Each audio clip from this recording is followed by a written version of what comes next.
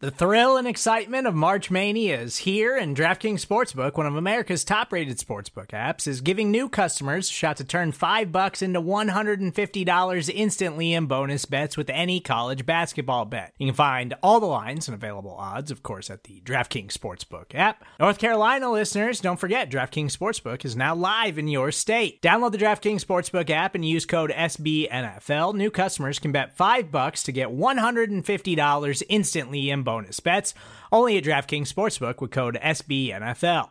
The crown is yours. Gambling problem? Call 1-800-GAMBLER, or in West Virginia, visit www.1800gambler.net. In New York, call 8778-HOPE-NY or text HOPE-NY. In Connecticut, help is available for problem gambling. Call 888-789-7777 or visit ccpg.org. Please play responsibly on behalf of Boot Hill Casino and Resort. 21 plus, age varies by jurisdiction. Void in Ontario. Bonus bets expire 168 hours after issuance. See dkng.com/bball for eligibility, deposit restrictions, terms, and responsible gaming resources.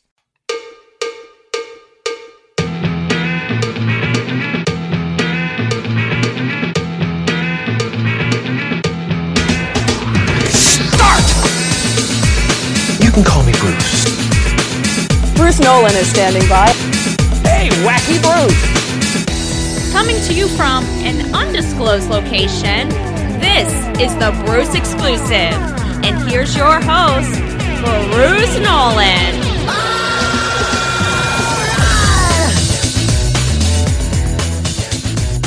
Ladies and gentlemen, boys and girls, children of all ages, welcome to another edition of the Bruce Exclusive, a Buffalo Rumblings podcast.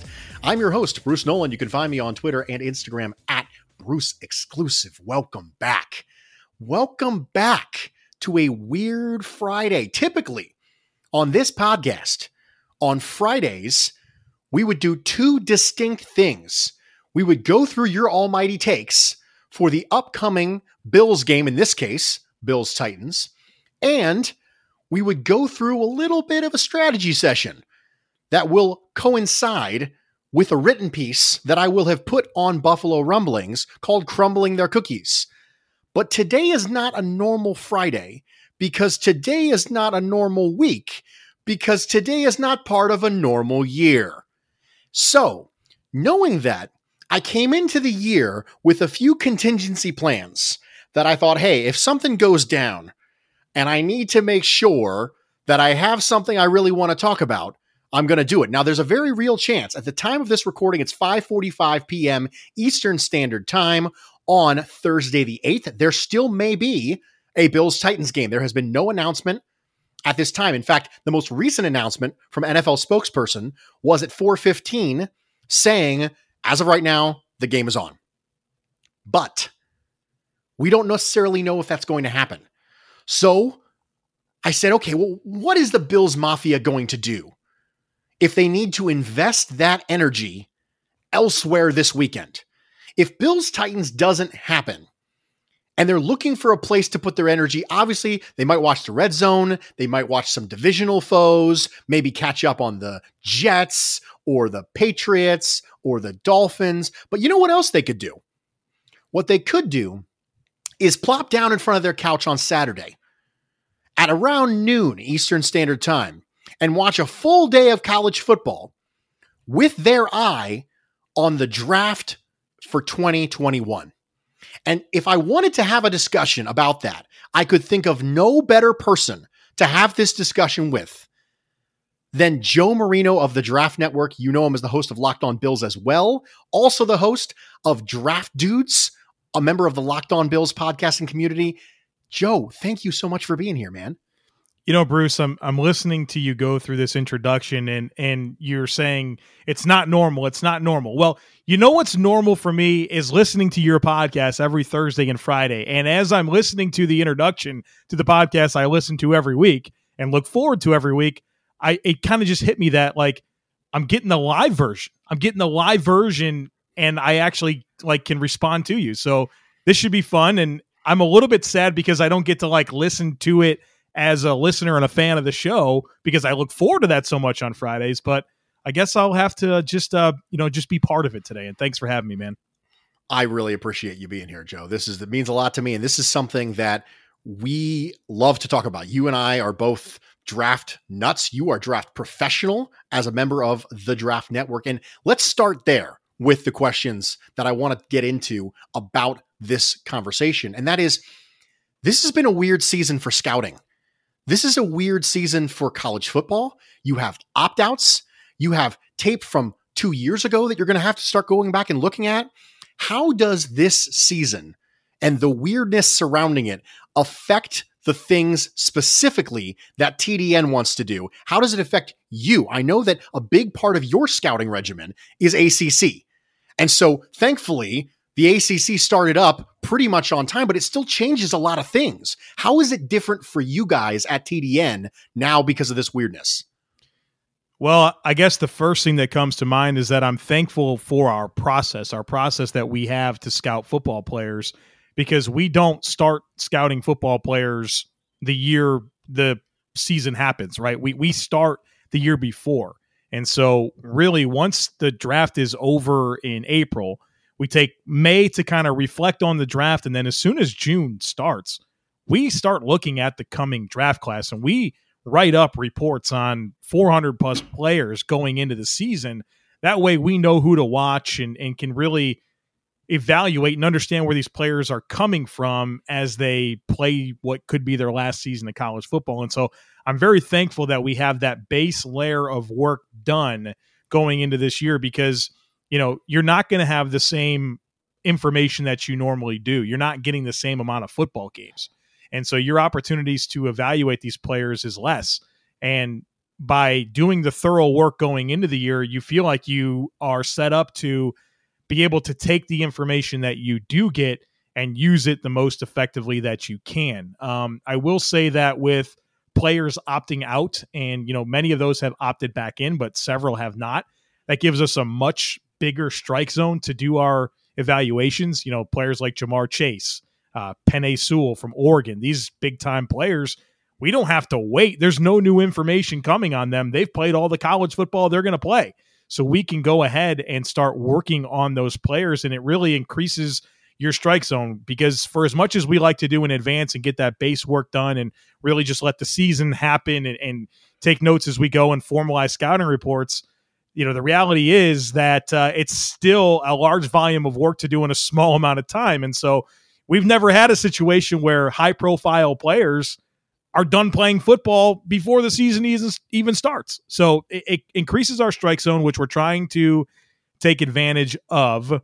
But I really, you know, we're trying to embrace it the best we can, because in a lot of ways it maybe makes draft season bigger for some people, you know, a larger strike zone, because, you know, as much as we think it's a 365-day-a-year conversation, I know that's not the case for everybody. And so by being able to be in this space and maybe make it a bigger strike zone for people to care about, we're trying to take advantage of that as well. And maybe the draft could be pushed back. It could be, you know, as late as June 2nd this coming year. So we're trying to gear up and get ready for all of those types of things. And, you know, I guess kind of off the record, we're able to, you know, once these guys start training and they're away from their programs and, you know, they're not like dialed into being a student athlete, they're just getting ready for the combine. It allows us to get opportunities to speak to them and have more exposure than we normally do at this point. So there's a lot of good that's kind of happened with this from a scouting perspective. Not that anything's really good about the environment and situation that we're in, but the positive that we can take from it is our strike zone's bigger and we have more access. So one of the things I think is really interesting about getting closer and closer and closer to the draft every year is you hear things like flying up boards or falling down draft boards. And you think to yourself, gosh, how could they be falling so quickly if they haven't played football in months? Now, in this case, you might have that situation where you say, how could they be rising so quickly, or could they be falling so quickly? And they haven't played football in over a year. Yeah. And so I wonder if the volatility of draft season is going to be increased markedly exponentially through this. And I wonder if this is going to cause teams to go more aggressive or go less aggressive. Are they going to want to trade up? Are they going to want to trade down? I'm going off script a little bit because I just came to me as we were talking about it. Do you think that you're going to see specific franchises start to get into almost buyers and sellers sort of buckets. And some people might view this as an opportunity to strike gold, and some people might be really aggressive, or then other franchises might be conservative. Are we going to start to see like a delineation between buyers and sellers because of the way that this draft is sort of unfolded? I think there's a good chance of that. And especially because the salary cap's going down. And so these teams' opportunity to improve their roster is going to be heavily in the draft, right? Those are how you get economic players. And so you're going to see teams that have to field a roster, and they're, look at the Falcons, the Saints, and the Eagles. I mean, they're anywhere from $25 to $80 million projected over the cap going into 2021.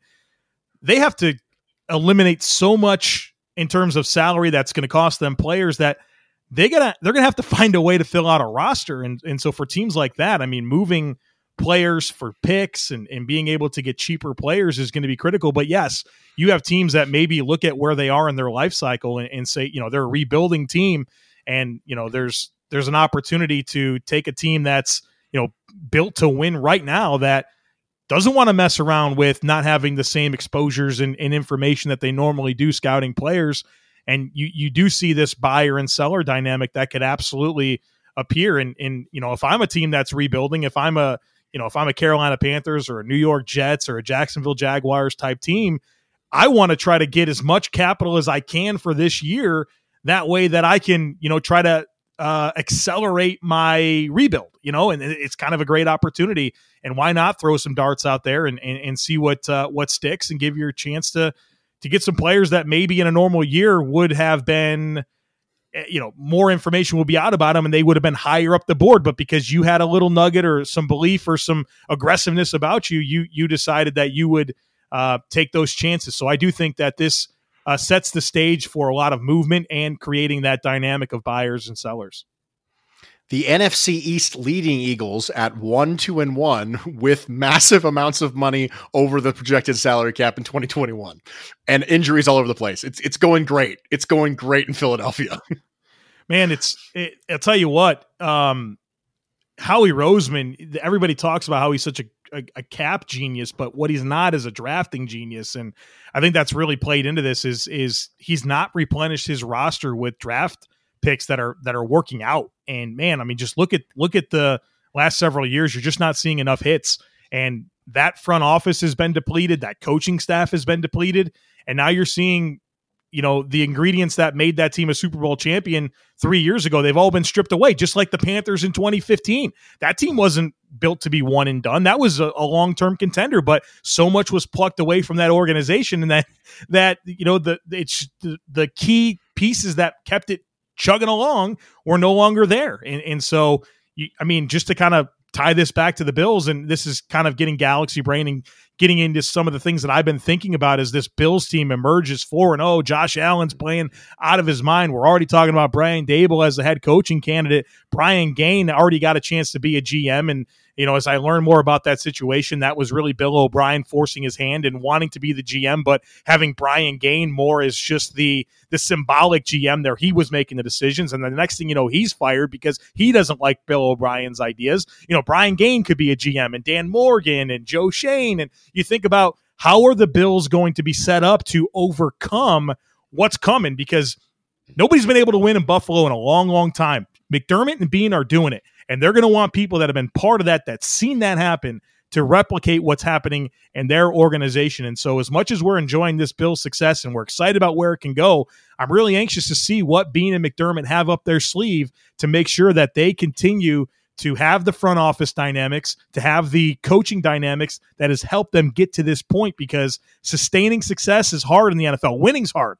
Winning consistently for a long time is even harder. And so we'll see what these meticulous men, McDermott and Beane, have up their sleeve to stay a contender. Yeah, you and I have talked about this before, that there's a difference between success and sustaining success. Yeah. And if you have a game that you win, that's great. But the method by which you win the game can predict future wins. The method by which your team is constructed can help you predict whether or not you can win in the future.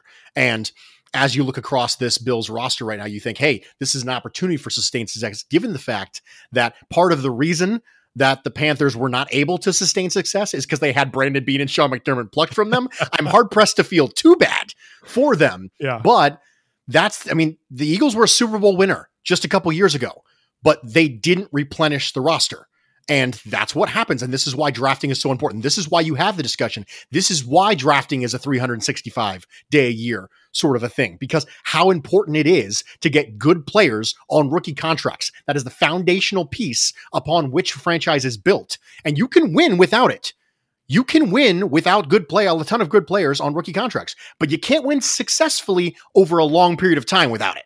That's not possible. You know, Bruce, it's meaningful at every point of your life cycle. It's not been just important for Brandon Beane to hit on draft picks at the early stages of the rebuild. It's going to be just as important moving forward as these now draft picks that he's hit on become expensive players. We're seeing it. Trey White, Deion Dawkins, there's going to be plenty more coming up here. As those players become more expensive, you need to keep hitting on draft picks so that you have, for lack of a better term, cheap labor that's meaningful to fill out your roster. So whether you're early on and you need young talent to develop, or you're at a point where you're contending and you need to keep replenishing, the draft is always the lifeblood of a team, and hitting on draft picks is critical at every point of its life cycle. And you and I, I'm sure, are going to talk about this ad nauseum as the draft gets closer, but I am starting to lean into the idea that Brandon Beane's mentality should very likely shift at this point in the life cycle from aggressive trade up to trade down. Yep. And try to accumulate a more significant bevy of picks to be able to get more swings at it, because you need more bites at the apple at this point. This is not a let's go get our star players. You've done that. You went and got Josh Allen. You went and traded up and got Tremaine Edmonds. You went and got the foundational pieces that you felt were so important to be able to build this team around. And now what you need is as many good players on cheap rookie contracts as possible, because the gap is going to start to widen as you start to pay your own players between the upper class on your team and the lower class on your team when it comes to pay scale. So I'm sure we're going to talk about that a lot, but that's kind of where my head is at right now. But there are buyers and sellers, possibly, as you said, but there are also people who are better set up to handle this particular terminology this year, this particular situation this year with COVID-19, with the opt-outs, with all the things that are happening. There are going to be certain types of franchises that are going to be better equipped to handle this, and there are going to be certain franchises that are lesser equipped to handle this. Immediately comes to mind certain franchises that might be in flux over the last year. Maybe they don't have well-established scouts in specific regions of the country that have good relationships at this point, because they were kind of hoping they would build those relationships, and now you really can't do it as much because of what's going on. When you look across the league and you look at scouting from team to team and front offices, what types of teams from an attribute standpoint are going to do well here and have this opportunity to kind of get ahead? And what type of teams do you think are going to start to fall behind?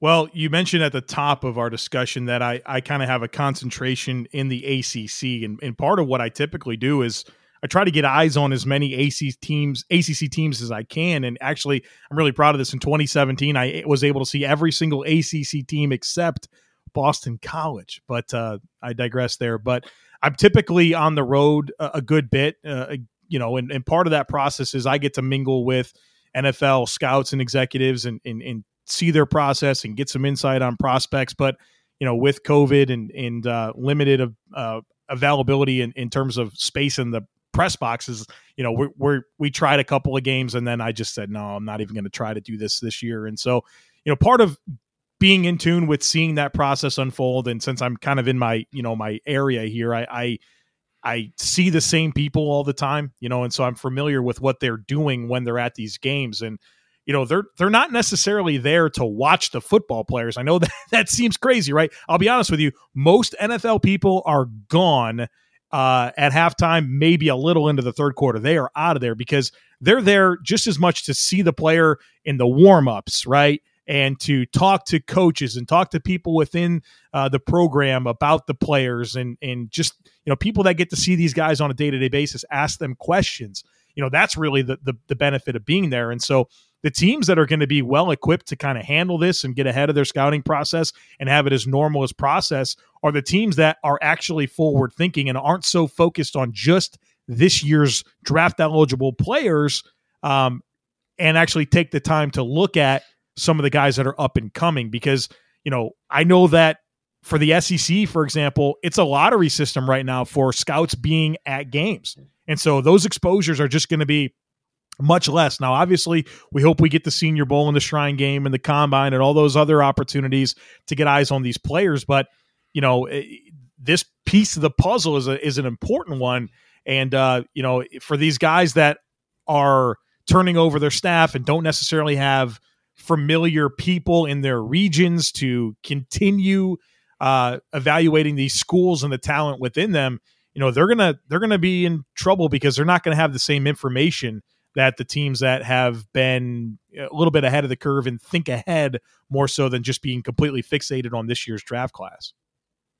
That makes sense. It makes sense that the relationships are a big part of scouting, and that in the event that you are not able to form them or cultivate them or have them pre-existing aside from this pandemic, that you might be kind of hampered. You might be a little handcuffed by this.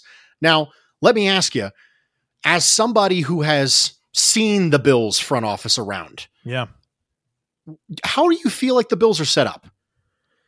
Man, that's the one thing I will say is I always see Bills people, whether that's Brandon Beane. Well, Brandon Beane's always with Joe Schoen. I've never seen one without the other, but Dennis Hickey's always around in my area as well. And so, I no matter what game I go to, it's like somebody from the Bills is there, and they are very much boots on the ground. They are very much at these games, scouting players, talking to people. Like there's no question about it. And, and maybe I do admit that I might just be more in tune with it, right? I see that, right? I know these people. I know they catch my eye more so than somebody from the Browns or the Chargers, that I'm going to be fixated a little bit more if I see those Bills people. But, it just seems like everywhere I am, they have somebody there too. And that's not always the case with every other team. And so they're aggressive in that piece of it. So hopefully, right, they're okay with not necessarily having as much this year, but also what they've done in the past has set them up very well to kind of overcome that. I certainly hope. Excellent. So as we get into draft season at the end of this year and people's attention starts shifting, because let's be honest, we're always in draft season, but as people's attention starts shifting and as the fan base's attention starts shifting, it's going to start shifting to team needs. Now, obviously free agency occurs before the draft, and that has a tendency to plug things, but there's a chance that Brandon Beane maybe not quite as active in free agency this year as he has been previously, mostly due to salary cap concerns. So there may be a chance that the draft is going to be a lot more needs-based than it has historically been. And as I look at this team and I think to myself, okay, well, let's operate under the couple assumptions with some free agents. Let's operate under the assumption that Feliciano, Matt Milano, Darrell Williams, Josh Norman, Matt Barkley, all not back with the team. Let's just make an assumption that those expiring contracts actually expire. They leave. They are not re-signed. There's a chance that some or all of them are re-signed. It seems unlikely that all of them would be re-signed, but let's go in with that assumption, which means my team needs for this team for 2021 currently look like this, obviously subject to change. Right tackle, right guard, cornerback, nickel defender, outside linebacker, backup quarterback. So first off, can you think of any needs that I am glaringly missing? Glaringly, no. The one that I may add in there is defensive end. And the reason I say that is because, Trent Murphy's a free agent as well. And then you have Jerry Hughes and Mario Addison, who are both well on the wrong side of 30. And there's considerable cap savings that could be had by moving on from either one of them. And so when you look kind of long-term at a position that I think that the team values, you have AJ Epinesa and Daryl Johnson, and so that puts it in the discussion, at least for me. I would agree. I absolutely think so. TDN keeps a separate record of the team needs for the Bills. What are TDN's needs, and are they ranked similarly? So as far as the Draft Network, which great website, by the way, let me pull it up here. The team needs that we have down for the Bills, which are created by me. The Bills are one of the teams that I'm responsible for. And the way that we do that is our scouting staff, we have 5 people on it. We have 4 full-time employees, 1 part-time. So the 4 full-time employees have 7 teams, and the 1 part-time has 4. And it's your job to know these teams intimately. So my 7 teams, I have to watch them play every single week, and I need to really just follow them like I do the Bills and know the nuances of what's happening with the organization. And so, we're thinking about, obviously expiring contracts. We're thinking about age and then just where it's deficient. And so that's what we're thinking about when we make needs. And so the way the Draft Network has it, and the way that I would agree with it, because I made this, is I have it's cornerback as the primary need, offensive tackle a primary need, linebacker a primary need, I said linebacker, excuse me, nickel defender, which we would classify that as cornerback for the sake of consistency, but then also backup quarterback and edge. So we agree very much with what you're saying. The order could be a little bit different, but that's kind of how I see it as well. So as we go through these needs, there are some years where it's a good class at a particular position. Obviously, famously last year was what they consider to be a historic wide receiver class. And we're starting to see that come to fruition in the league this year. These rookie wide receivers have been as good as advertised. I don't think a lot of people expected Gabriel Davis to be one of those people who came in and played really well, but Jerry Jeudy, just as good as advertised. Justin Jefferson has broken out, thankfully, because he's on my fantasy team. And that has been helpful. But as you look toward these classes, fully recognizing that we aren't even halfway through the college football season, how are the classes shaking up at these positions? Is there one of these positions of need that you think, wow, that's a really good one? Maybe we can wait on that position. And is there something in our positions of need that you go, wow, it's not a good class for that right now? If we want a good one, we might want to get one early. Well, Bruce, I think you and I both agree the top needs, we can debate the order, but the top 2 are cornerback and offensive line. And so the way that I thought I would answer this question is by looking back at my last mock draft. It was published September 21st, so pretty recently. And I could tell you the positional breakdown based on the 32 picks. I had 3 quarterbacks, 1 running back, 2 tight ends, 4 wide receivers, 7 offensive linemen, 4 defensive tackles, 2 edge defenders, 3 linebackers, 6 cornerbacks, and 0 safety. So the 2 primary needs that you and I both agree on, offensive line and cornerback, I had 7 offensive linemen, 6 cornerbacks. Those were far and away the most popular positions that were selected in my latest mock draft. So I think that those are 2 positions of strength in this coming draft as we look at it here in early October. So specifically with offensive tackles, the last couple of years, there's been a narrative going around the league that there's an offensive line problem in this NFL right now. And a lot of it comes to the fact that we're just not getting offensive line talent coming out of college the way we historically have. But last year's offensive line class was good on paper and has been good in practice. And you just said you had 7 offensive linemen in the first round in this draft class. So let me ask you, is this simply a matter of there's more talent coming out last year and this year, or are colleges starting to better prepare offensive linemen for the NFL, where potentially we don't have this extreme famine when it comes to offensive line talent? Is there a chance that last year and this year, maybe next year, can help the offensive line problem in the NFL not be a problem anymore? Honestly, Bruce, what I think it comes down to is the NFL catching up schematically with what colleges are doing on offense.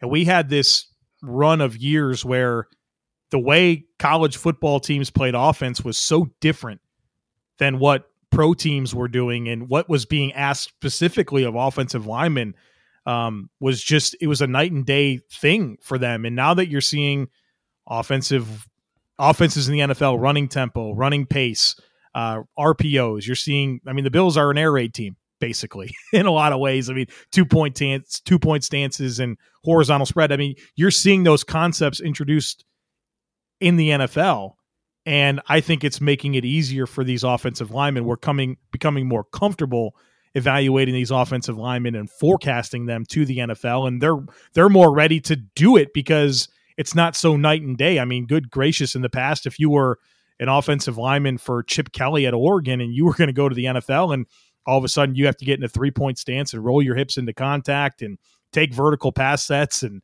it just wasn't anything you were asked to do in college. And so I think that gap being closed a bit here is helping these offensive linemen, and we're feeling better about them going to the next level, and it's becoming easier for them to actually make meaningful contributions.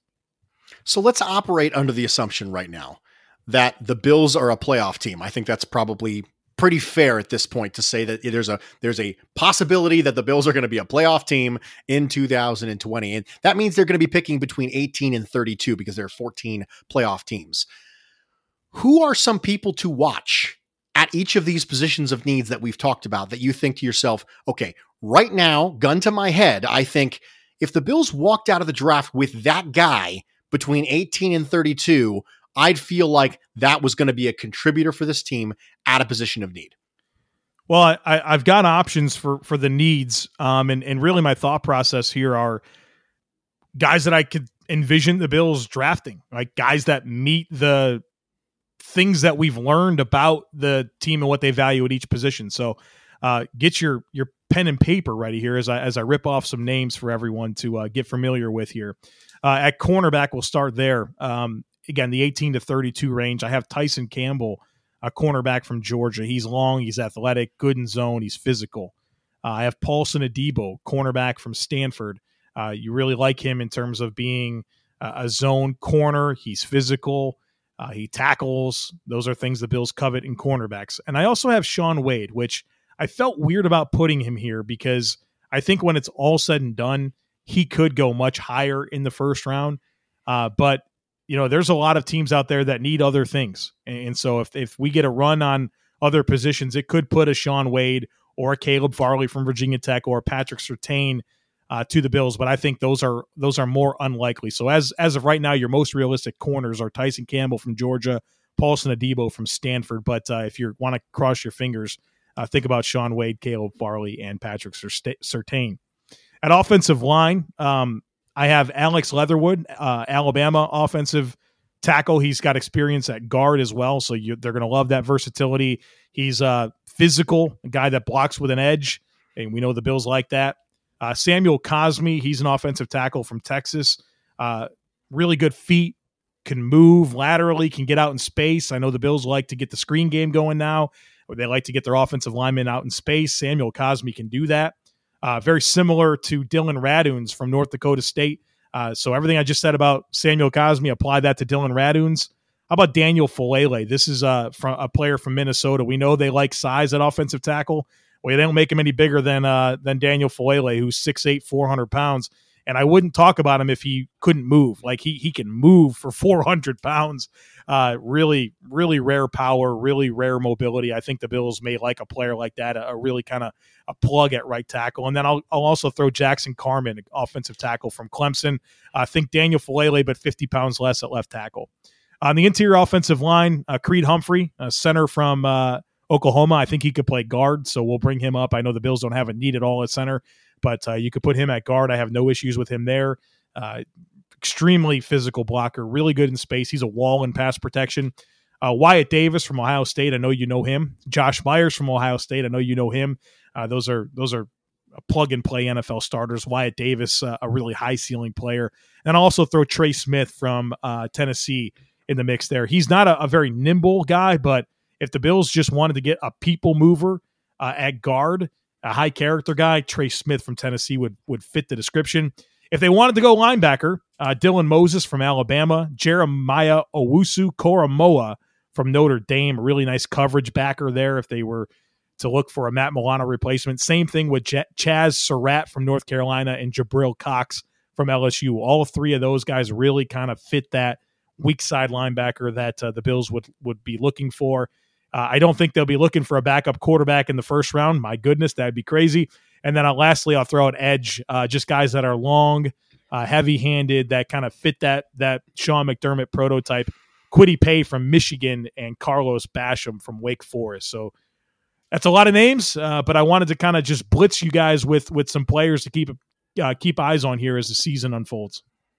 Yeah, I mean, who would spend a high pick on a backup quarterback? I mean, that would be insane, right? I mean, nobody we've talked about today would do something like that. Anyway, moving along, I really appreciate that. I hope you all had your pens and paper handy for jotting that down. Obviously, I'm a little biased. I'm a Shaun Wade guy. Not going to lie. If Shaun Wade was on the board when the Bills picked, I'd be pretty excited about that.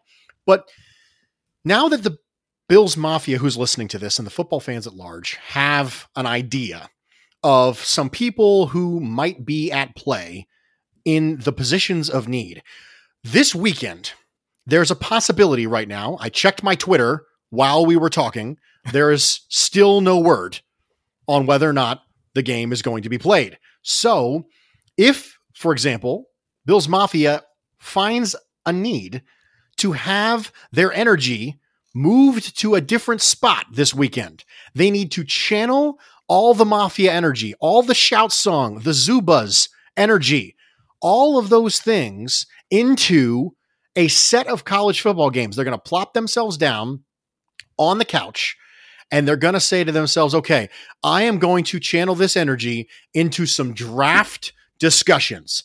You've got a game in each time slot. What games would you tell them to watch starting at noon on Saturday all the way through the end of the evening? And what prospects are you watching in each game? All right, so this is 100%. I want the most bang for my buck watching players that would make sense for the Bills and meaningful matchups. So I have a game for you in each time slot. And unfortunately, we don't get Pac-12 After Dark quite yet. So we only have 3 slots because I'd have kept you awake until 1:30, 2 a.m. with me watching players. But consider yourself lucky there's no Pac-12 game. So we'll start at noon, and we're going to watch the Red River rivalry, Texas versus Oklahoma. The attraction here is 2 offensive linemen I told you about. The offensive tackle from Texas, Samuel Cosme. Get a look at that range that he has, those long arms, that mobility. And then Creed Humphrey, the center from Oklahoma. And what I like about this showcase for those two specific players is it's a rivalry game. This is going to be one of those where everyone gets up for it. You're going to see everyone's best shot. Nobody wants to lose. A high-stakes game.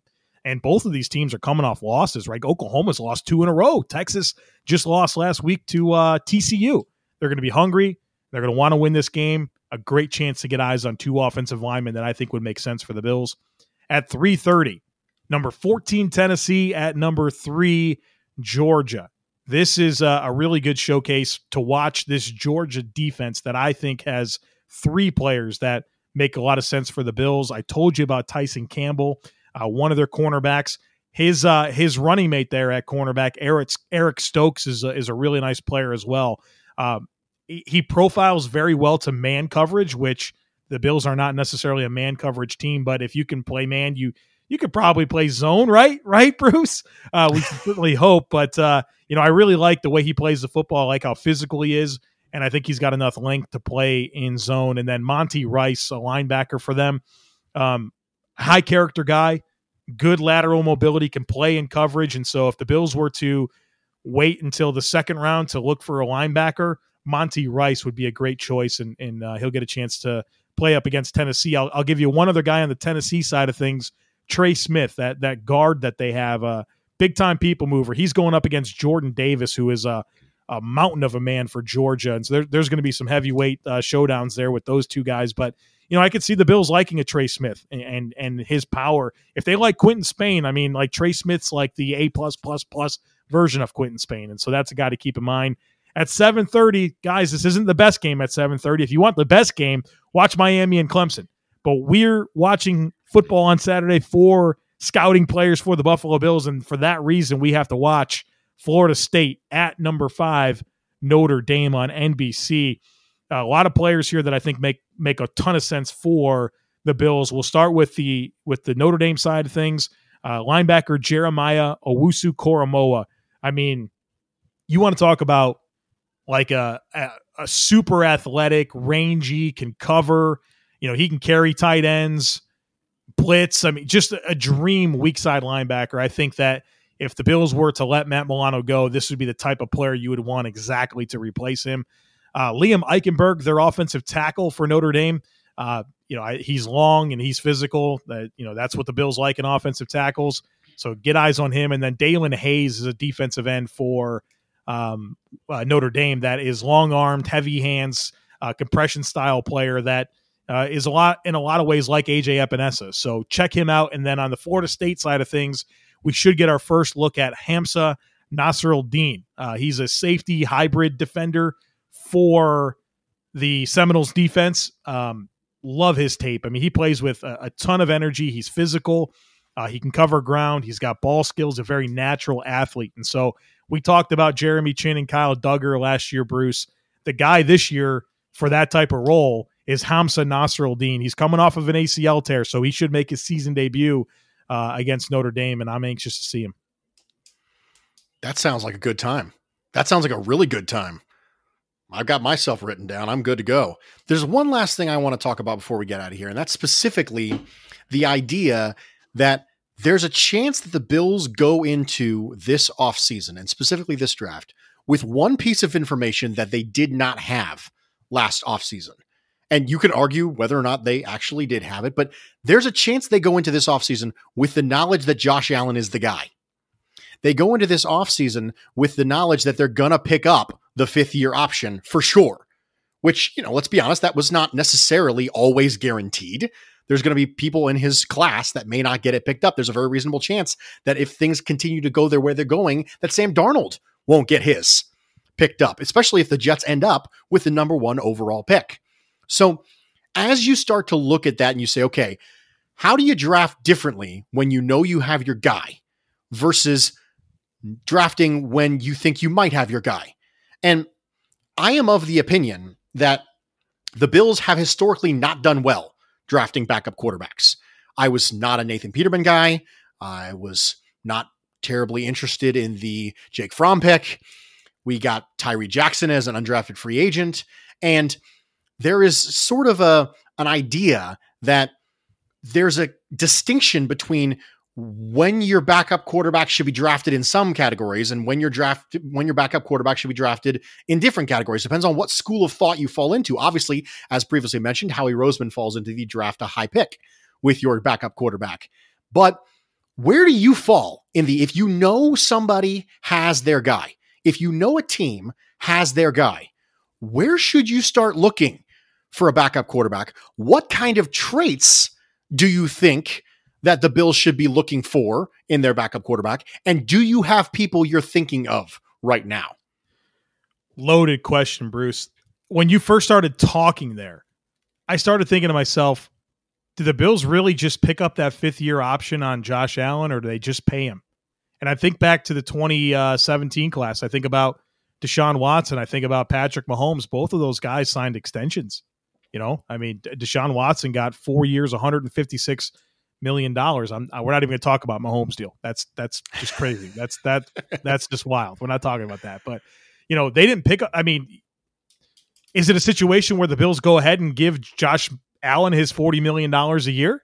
Because that changes things a lot in terms of how you look at the roster, because you're going to go from paying Josh Allen. I'm sure it's $5, $6, $7 million this year to 40. It's a big difference. And so that piece of it certainly impacts the way I look at the rest of the roster and the backup quarterback thing. But, I think based on what we've learned about Sean McDermott and Brandon Beane, I have a fundamental difference in the way I want to attack the backup quarterback position than the way they have. Nate Peterman, Jake Fromm, Matt Barkley, those guys don't move the needle for me. Those are very just kind of get you by a game type players that you better not need them to make an important throw or really just put the team on their back or or create any chaos because they're mobile. Those are not guys that interest me. So do you take a Bills team that we hope is a long-term contender here and draft a quarterback and hope that if Josh Allen gets injured, that this mid-round quarterback can step in and keep things going? Or do you try to get a veteran? Do you try to Get a guy that has some experience that, an Andy Dalton. Like last year, we saw Jameis Winston, Andy Dalton. We saw Case Keenum, all signed deals to become backup quarterbacks. I'm personally, given where this team is, those are the types of players that interest me a whole lot more than somebody in the draft. Now, I like Desmond Ridder from Cincinnati. He's the guy, like, if there's a mid-round quarterback that moves the needle for me, I can get behind Desmond Ridder because I think in a lot of ways, he's got a lot of similar issues to Josh Allen, really good physical tools, a big arm, he can run, but the decision-making is not always there. The accuracy hasn't always been there, but the high-level moments are really, really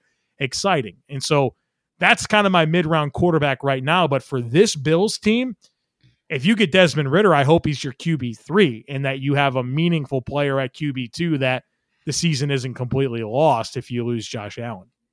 You know whose contract is up after the end of this year? Matt Barkley. You know who else has a contract that's ending at the end of this year in the backup quarterback space is Ryan Fitzpatrick. That's perfect. I'm all about it, man. Yeah, so you know, fair warning to all of you involved. I am going to be pounding the table to bring Ryan Fitzpatrick back to Buffalo. Just so you know. That's a great idea. That's exactly what I'm talking about, Bruce. Get Ryan Fitzpatrick.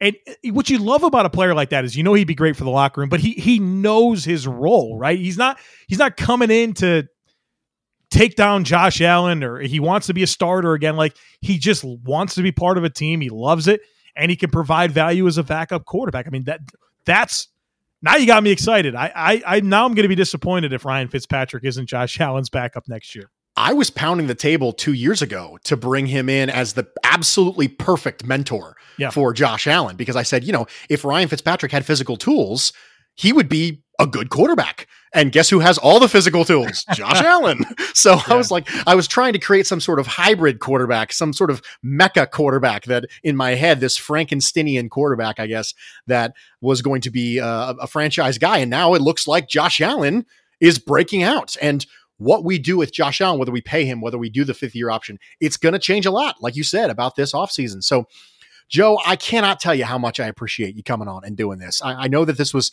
a little bit more of a last-minute thing, and I hope that Bills Mafia found value in this. I really, really appreciate it. It means a lot to me personally that you took time out of your day and you jumped on and you did this with me. Why don't you tell everybody where they can find you, also what you're working on, and then we'll hop on out. Pleasure's mine, Bruce. Always love talking football with you. And I love talking draft with you. I think that's one of the things that, as I was becoming more familiar with you and your work, I saw the draft piece of it first. And then I was like, oh yeah, like he's a draft and a Bills guy. This guy speaks my language. And then we see football pretty similarly, except for you're wrong about coverage being more important than pass rush. I mean, other than that, man, we really do see things really similarly. So, pleasure is mine. If you want to hear me talk more football, you can do it. I have 2 daily podcasts. Locked On Bills. I talk Bills daily on Locked On Bills, and then I talk football in general, NFL, college football, NFL draft on the Draft Dudes podcast. And then my written work you can find at thedraftnetwork.com. Right now, honestly, I'm doing some writing, but my main emphasis is the podcasting, but also just keeping up with the teams that I'm responsible for. Like I told you about those 7 teams. My teams are actually, just to let you know, the NFC South, the Bills, Jets, and Titans. So I'm dialed in on those teams, studying them, watching their tape.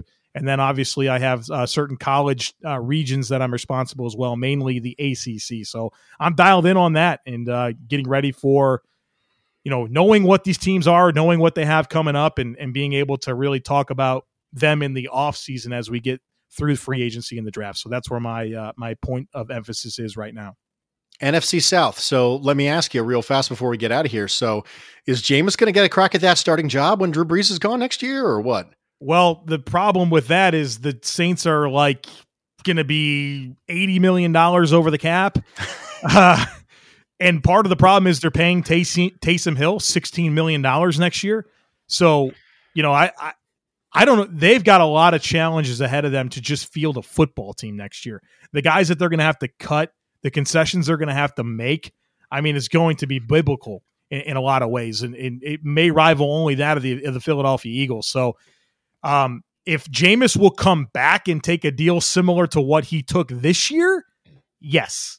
But if he's going to try to get paid like a starter, they can't do it. Well, I know what I always say. If you have a chance to pay a utility player $16 million a year, I mean, you got to do it. You just have to. Joe, thank you so much. For those of you out there in Bills Mafia and listening around the world, this is Bruce Nolan saying, that's the way the cookie crumbles. I'm Bruce Nolan, Buffalo Rumblings.